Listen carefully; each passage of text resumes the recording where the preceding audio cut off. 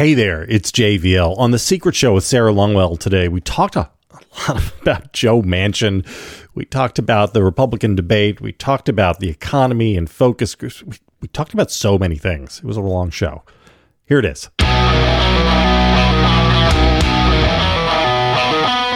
want to talk about Manchin just briefly because I had sort of been like reliably informed by whatever, the rumor mill in Washington, D.C., that Manchin, because he's an egomaniac, would never accept being the vice president on the No Labels ticket. Because and No Labels has sort of announced that they're going to have a Republican at the top of the ticket. And part of that is to fend off criticism that they are actively trying to hurt Joe Biden, even though the Republican that they would have at the top of the ticket, whether it's Hogan, Huntsman, whatever, would invariably still split the anti-Trump vote and harm Joe Biden and help Donald Trump. But in any event, I had been reliably informed that he was going to go run as an independent or something in West Virginia. That's not happening. No. And not only that, but in the op-ed that he wrote and in his announcement, he left the door as wide open as one could leave the door about going to explore across this great land of ours to listen. Just listen so hard. All the listening. And so is the Liz Cheney Joe Manchin ticket coming? I don't know.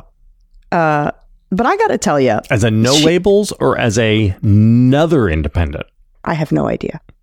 Because probably why couldn't we have six different? Why couldn't we have RFK and Cornel West and No Labels and Manchin? And why couldn't we have a seven-way race? Jill Stein, we got Jill Stein. There's something about this particular milkshake of politics that's bringing all the kooks to the yard. TM. I just did that one. So I gotta say, normally I'm pro all this stuff. Pro third parties, pro the idea of having people trying to make space in the center lanes, trying to drag the other two parties towards the center. The problem is, like, since 2016, like, we're in this weird existential crisis, and this isn't just us saying it. We had an attempted coup. Joe Manchin was there. He saw it, right? This is like, I don't know. Like, this is like the only moment in my lifetime in which having a third party ticket is potentially, like, actually dangerous for American democracy. It's like the absolute worst time for something like this. And I don't understand anybody who can't see that. Yeah. I mean, the level of narcissism from people who think like this is their time, I do not understand.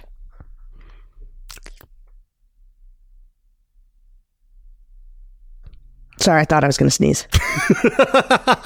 I'm going to leave that pause in. I have to give a TED Talk next week. And obviously what happens is right now I get sick. Better now than then.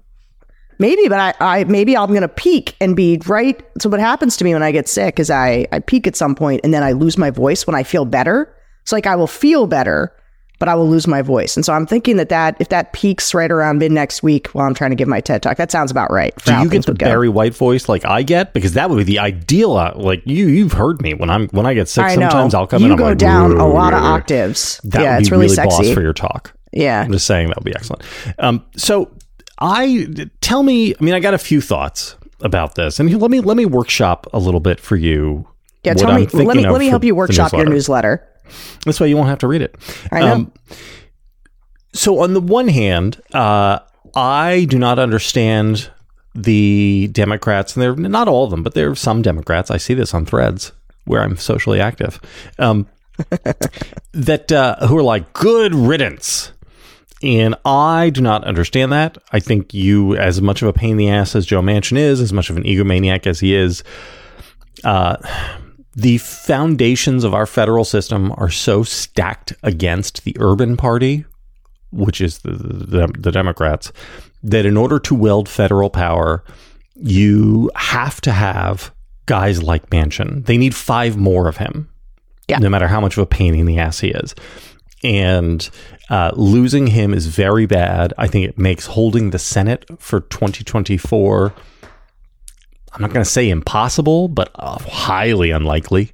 Yeah. Because you go from that being a, hey, we've got a 1 in 3 chance to we've got a 0% chance. Well, and even worse, I mean, Republicans would have had to spend a lot of money to defeat Joe Manchin because he is dug in there. Like, even if it was going to be tough for him, like, they were going to have to beat him. Now they can spend that money against Sherrod Brown in Ohio and against Tester in Montana. Yeah. And so, like, it's just a place they don't have to fight. It's really bad for Democrats for him to tap out like this. But can I just say on this point about where you said Threads? Okay, so on Twitter, there's these people, this makes me want to just throttle someone. And it's like, good, now we can get somebody more progressive than Joe Manchin there in West Virginia. And I'm just like, this is why. Trump carried West Virginia by 40 points. 4-0.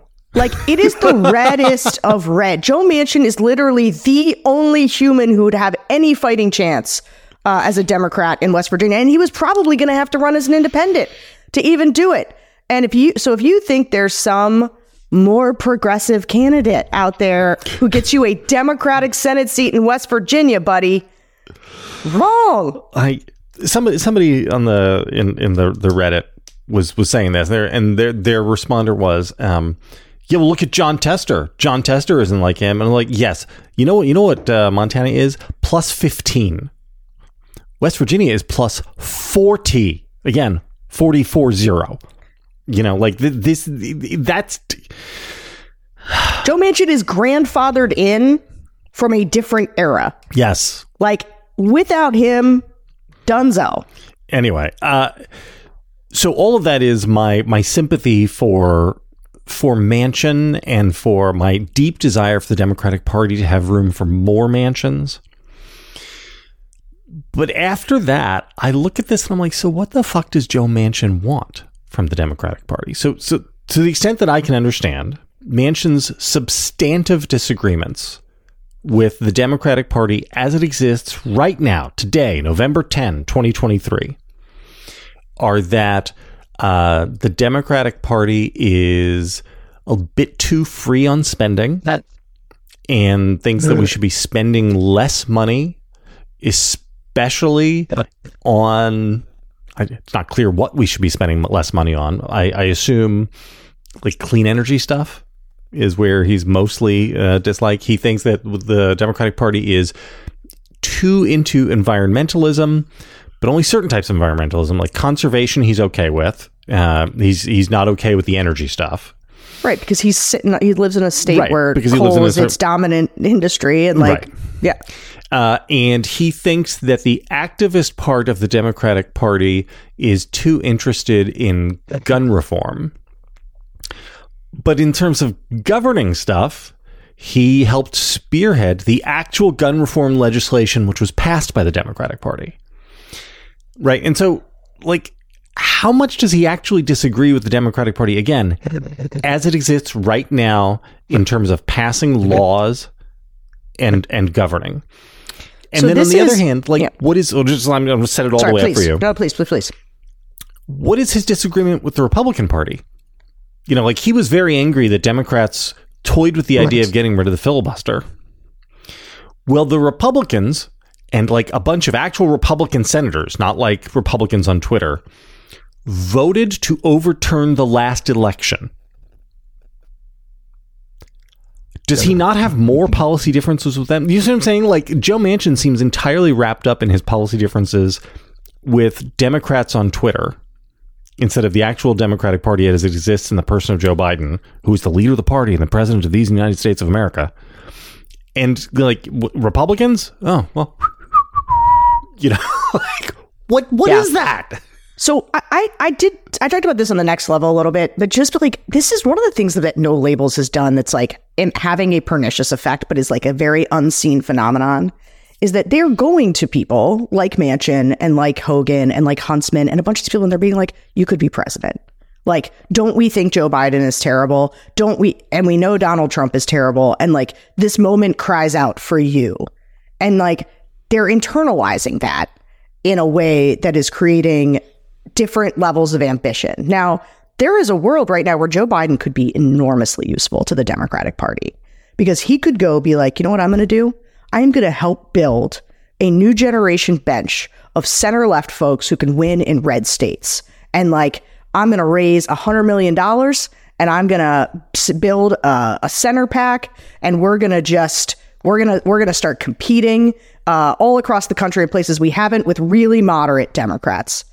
Joe Manchin could just be like a next level help. So, and to be clear, I'm sorry, because you misspoke. I want to clarify for you. You said Joe Biden could do it. This is what Joe Manchin could do. Oh, did I say Joe Biden the first time too? Yeah. Ugh, that's Joe okay. Manchin.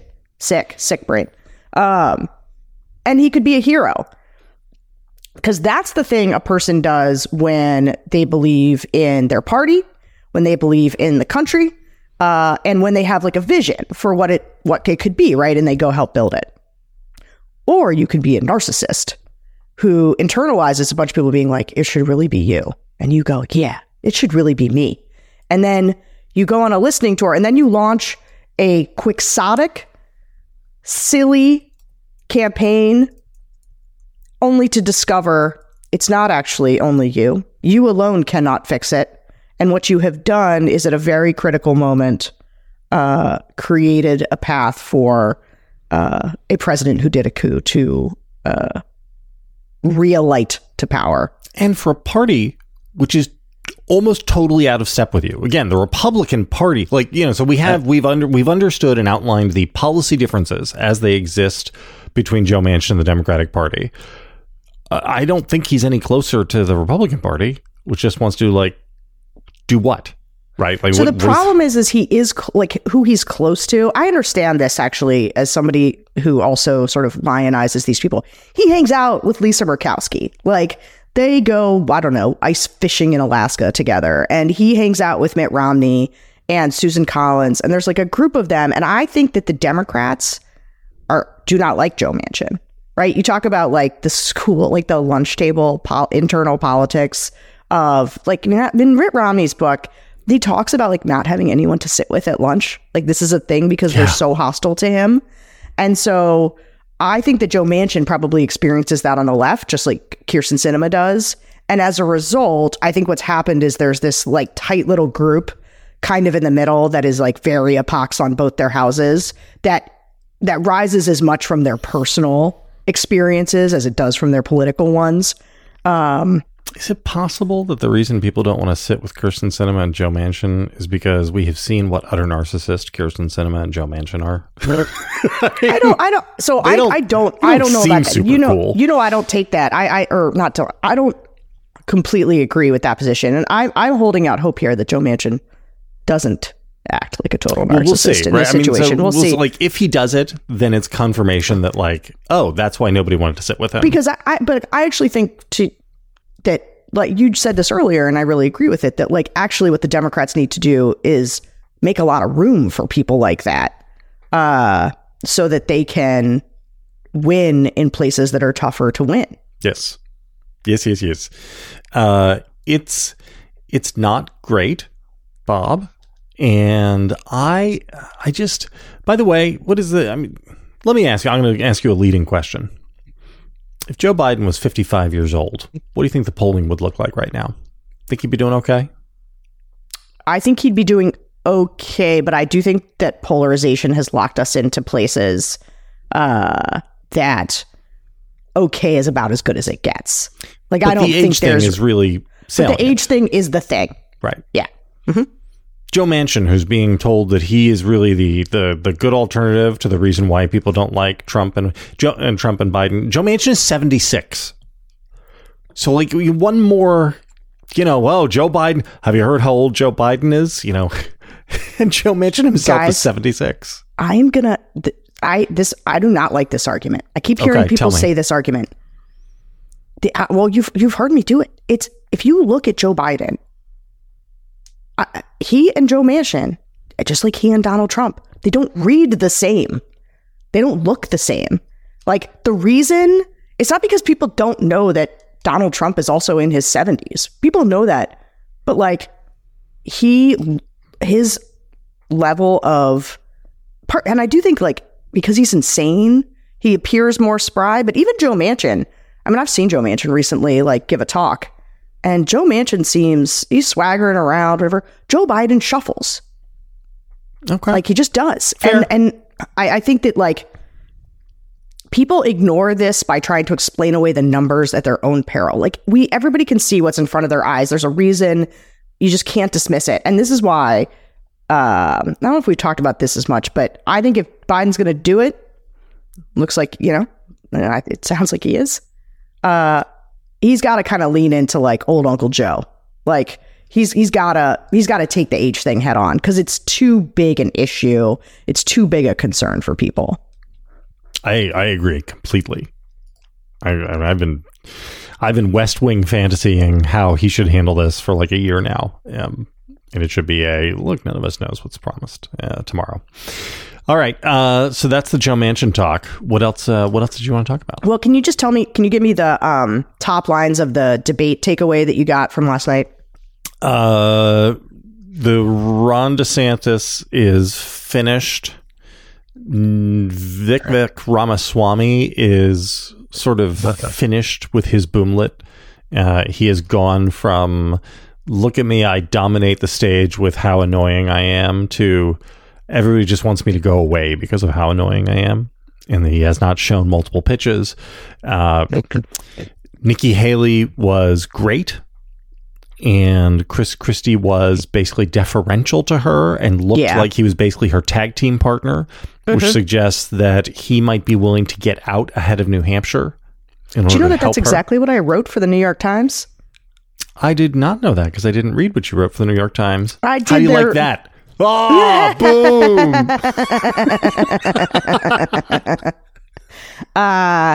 It's fine. But you know how the New York Times does that thing where they have little heads for writers, and everybody like writes a reaction to each person and then scores them for their post debate, whatever. I was one of the heads. It was like me and Jamil Bowie and David French and all their people, and then my little head was in there. But anyway, this is what I said about Chris Christie, which it is, when he was on stage, you could just be like, this guy's running. Because he was extremely deferential to Nikki, and he was like, without Trump there, he doesn't have any reason for being there.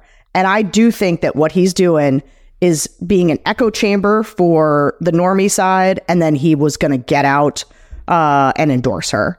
And I think that is a good thing to do. I agree. I'm in favor of it. We talked a little about your Nikki 3-2-1 scenario. Could be a 2-2-1 scenario. We talked a lot about you last night on the show. You Not did? gonna lie. We talked about you for like half the show. What? Great. I got to go listen to it now. Did you say something mean? Were you being mean? I wasn't really mean. I did say that if St. Larry runs on the No Labels ticket, that I would become insufferable with his "I told you so" about him. You will become insufferable. I like utterly and I can say like I would like to not be insufferable. I would Surely like to be grown up about this, but I know myself, and I know that there is zero chance that I will be able to resist spiking the football literally every single show we do together. No, we talked a lot about you. All good things. Uh-huh. And what Will said was,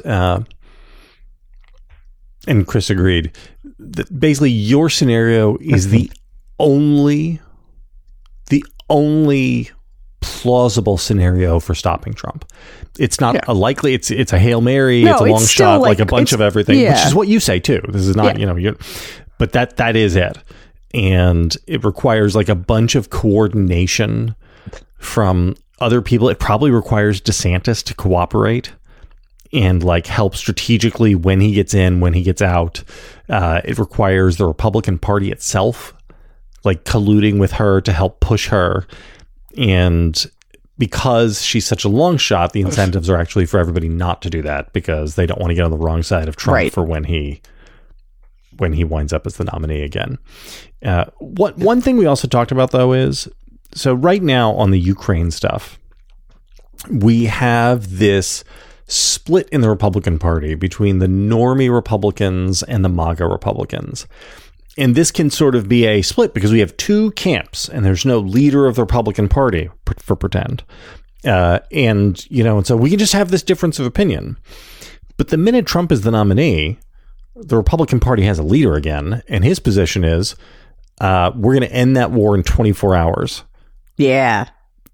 What are the so what is Nikki Haley has gone around saying that this is one of the most important conflicts of our time, that forcing a ceasefire in Ukraine and not supporting Ukraine will only embolden the Chinese in their attempts to take over Taiwan, and that this is a moment when it is absolutely essential for American leadership.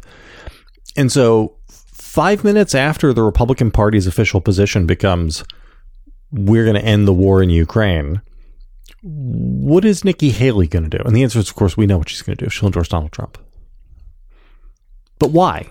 She just told everybody. This is like her whole, reason for being is being a neocon. And the answer is we have a neocon. He's president right now. And it's okay if the Republican president was also going to be a neocon to say, see, they're both good in Ukraine, so I'll stick with the guy who wants to overturn elections and do coups. But when her number one issue, she's aligned with Biden and not the Republican nominee, what? How does that work? Okay, so I know how this sounds, but one of the ways psychologically for myself that I maintain a certain level of optimism is that I hold alcohol, gin.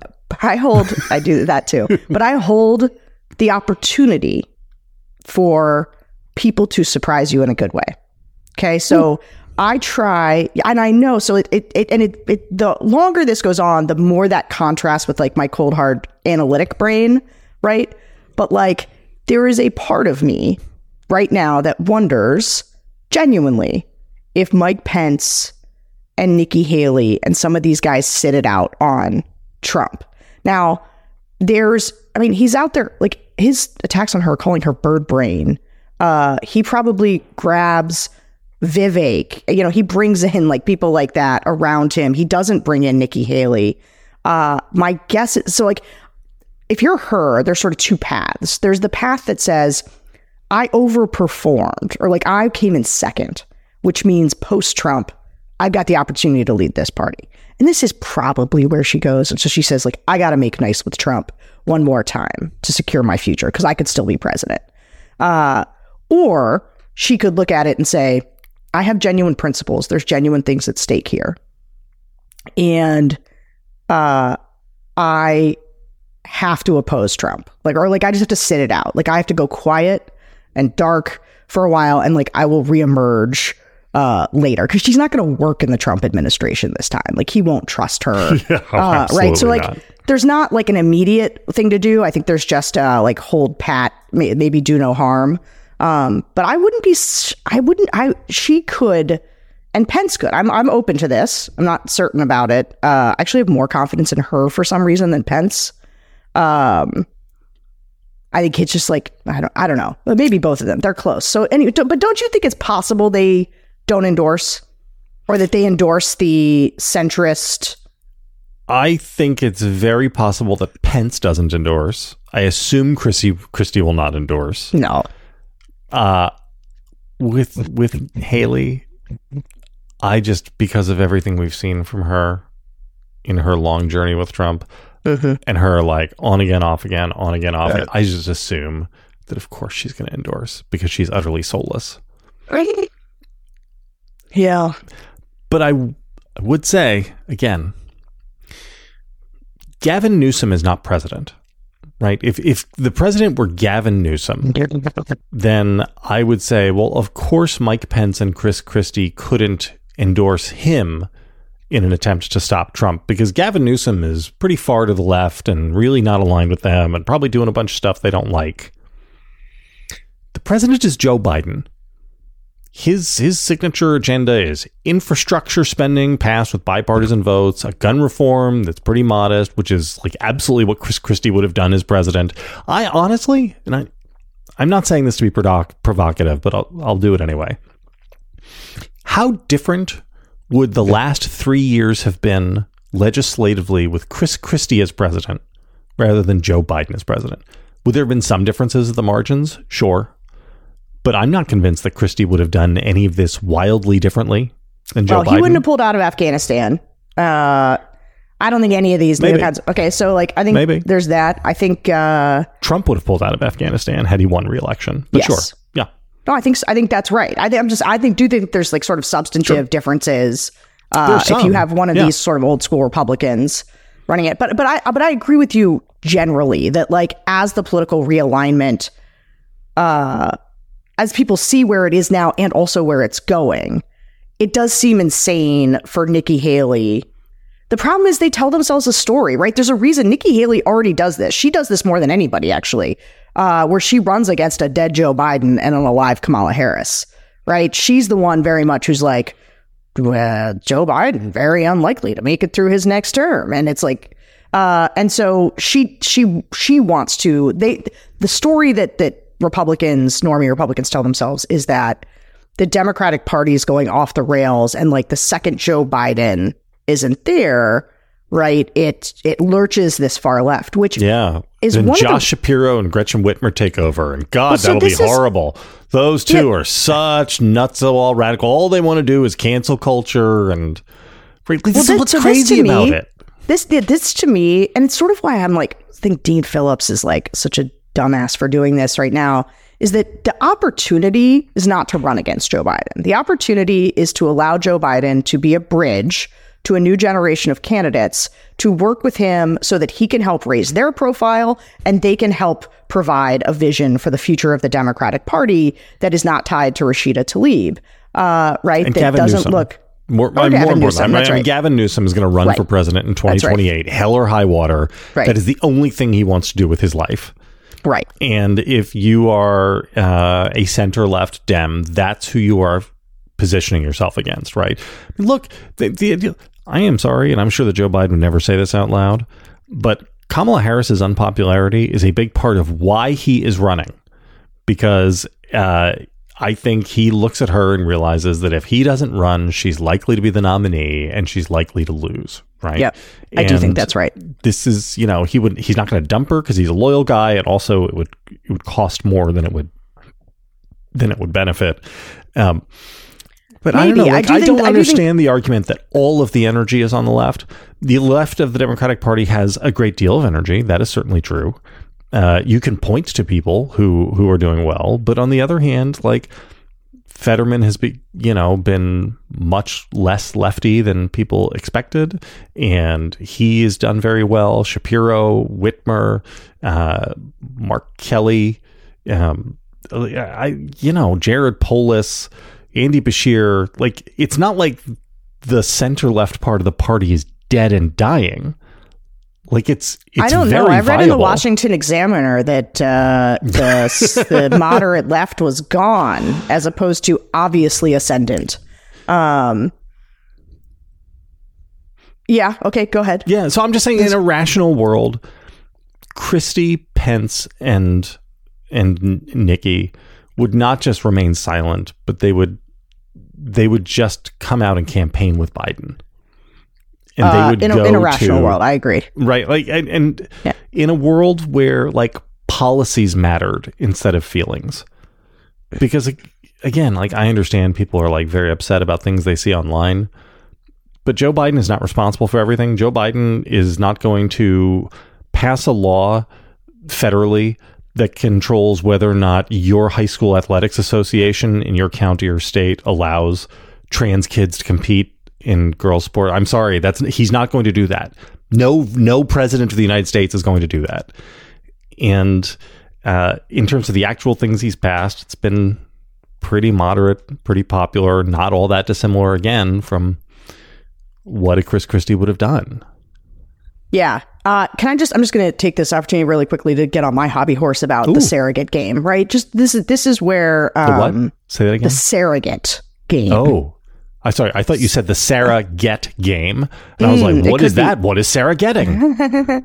So I don't know if you saw Hillary Clinton on The View the other day. I did not. How's she doing? Right, so she was fantastic. Ooh. And you know what? I almost tweeted this and then couldn't quite like figure out what I wanted to say, but like watching her, so she was explaining Israel and Hamas and like she managed in 8 minutes to both run you through the history, explain why this was so complicated, be unequivocal against Hamas, talk about why there was the difference between the humanitarian pauses, which they now sort of support because you've got to get something into Gaza for the people, but also how like you cannot do a ceasefire because Hamas will reload. She talked about how Hamas uses people as human shields, how they spent the last couple of decades building these tunnels under hospitals and schools or whatever to make it impossible to set up the very dynamic we're seeing right now where Israel can't respond to terrorist attacks without hurt. And so like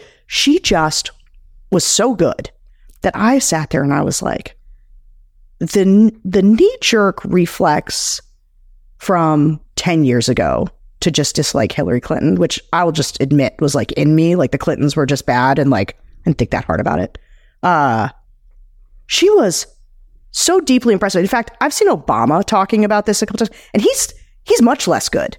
Like he's like so sort of, and he's trying to get at like a true thing. And he's talking about holding two things in your head at the same time or three things, all that are truths. But like, she was just excellent. And I've seen her a few times and thought. But her emails. No. But here's the thing. But this is my point is about surrogates. And like, and actually this kind of goes for Gavin Newsom too. I don't like Gavin Newsom. Well, and just to recap, I'll say on Clinton, like her level of talent, like her genuine command. And obviously I supported her in 2016 ultimately. And I did in the journey of 2016 go from reluctantly being like, fine, whatever, anything but Trump to like, she's good. She would have been a fine president. I actually think she would have been quite a good president. People always run the counterfactual of like, if Mitt Romney had won against Obama the second time, we'd be in a better position. I just think if Clinton had beat Trump, how much better of a position we'd 100%. Be in. Like 100%. We'd be in Clinton's second term and she'd be defending Ukraine. She's a total hawk on all this stuff. She would be really good at communicating about it. Like, I don't know how old she is. She can't be that much younger than Joe Biden either. Her communication skills are incredible. They're just succinct and she's huge command of the information. She's better than anybody on that Republican stage. Anyway, but there are Josh Shapiro, Abigail Spanberger, Gretchen Whitmer, Warnock, Westmore. Like there are just, and even Gavin Newsom, not my cup of tea at all. I'm going to like support whoever is his opposition on the more moderate side and like go to the wall for them because I think he's smarmy or whatever. He's also a really talented communicator. Yeah, that's like, very true. So when he goes out sometimes, he'll go out and he'll go on Hannity, like as the spin room after a debater, and he'll argue, like he was arguing energy policy on behalf of Joe Biden, and he was crushing Hannity, just crushing him with facts. And I was like, this is the thing that the communications apparatus is missing on the Democratic side. They have got to get, so Gavin Newsom is doing it because Gavin Newsom wants to be in front of the camera. So he's got it, but like, I kind of want all the rest of them to have a little bit like Gretchen Whitmer. We can't just all speculate about whether or not you'd be a great president. You need to go out and show us what you got, girl. And Pete, Josh Shapiro, I'm glad you built that bridge. Sounds like you're crushing it in Pennsylvania, but like you need a little bit of a national profile here, bro. And what they've got to do is they've got to make a pact with Joe Biden. They say, hey, Joe Biden, you're going to help us raise our profiles right now. You're going to do joint events. And then in return, right, they're going to be like, let me tell you about how good the economy's doing. Let me tell you why it's crushing in Michigan. Let me tell you how Joe Biden brought this bridge or this thing and how, I mean, if they can't get that together and work as a team, because if what they're going to do right now is run from Joe Biden, if they're going to say, well, can't get there on behalf of Joe Biden because he's so unpopular, then this is how Democrats miss the boat on Republicans know how to play as a team. They just do, man. And this is like, even to the point about Trump stuff, like these people fall in line even when like it is morally reprehensible to do so. Yeah. And Democrats could stand to have a little bit, not of doing anything morally reprehensible, but just like putting some skin in the game together and be like, we're going to rise or fall together. So like, let's go do this thing. And I hope that this is coming. It seems weird not to do it right now, though. Like, you can start now. You don't have to just wait until the election's in full swing. Like, let's get going. So I agree completely. But it's so obvious that I can't understand why it hasn't happened. And the only thing I can think of as an explanation is that the White House had assumed that Republican candidates were going to tear Trump apart so that they wouldn't have to, and they could wait until the general to then go after it. I think this was a miscalculation. If this was a calculation, if that was what their thinking was, then I believe it was a miscalculation, because the Democrats were never going to, the Republicans were never going to actually attack Trump for them. And you do have to get after him. There's a little weirdness of, I mean, the White House can't really attack Trump on all the criminality stuff because, like, the federal government, it's their DOJ, it's the DOJ, right? Like they're so they just now.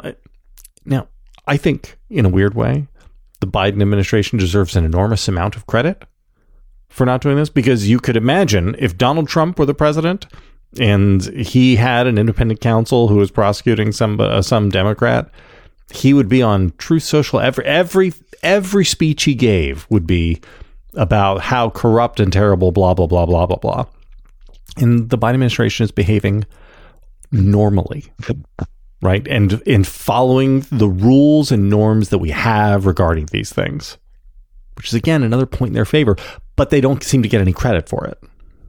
Right. So it's one hand behind their back. You want to talk about not getting credit? So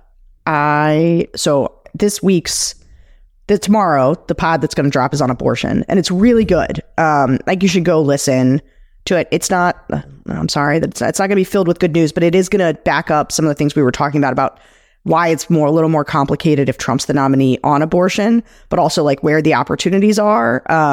So check that out. But the one that we're doing for the week after, I ended up switching their order, but I taped with Bill, is we talked to a bunch of two-time Trump voters who are Jewish. And I was like, are they going to give Biden some credit? Do you think they did? Hey, Sarah, do you know there's actually more of the show? Oh, yeah. There is? How much more? There's more, so much more. All of the more. It goes on for hours. If people want to get the rest of the show, you know what they have to do, right? I think they have to go to Bulwark Plus. Do they have to subscribe? What do they have to do? Yes, they have to pay us money. Oh, good. Pay that man his money. And go to thebulwark.com and subscribe to become a member of Bulwark Plus. All the good stuff's on the other side. Bye.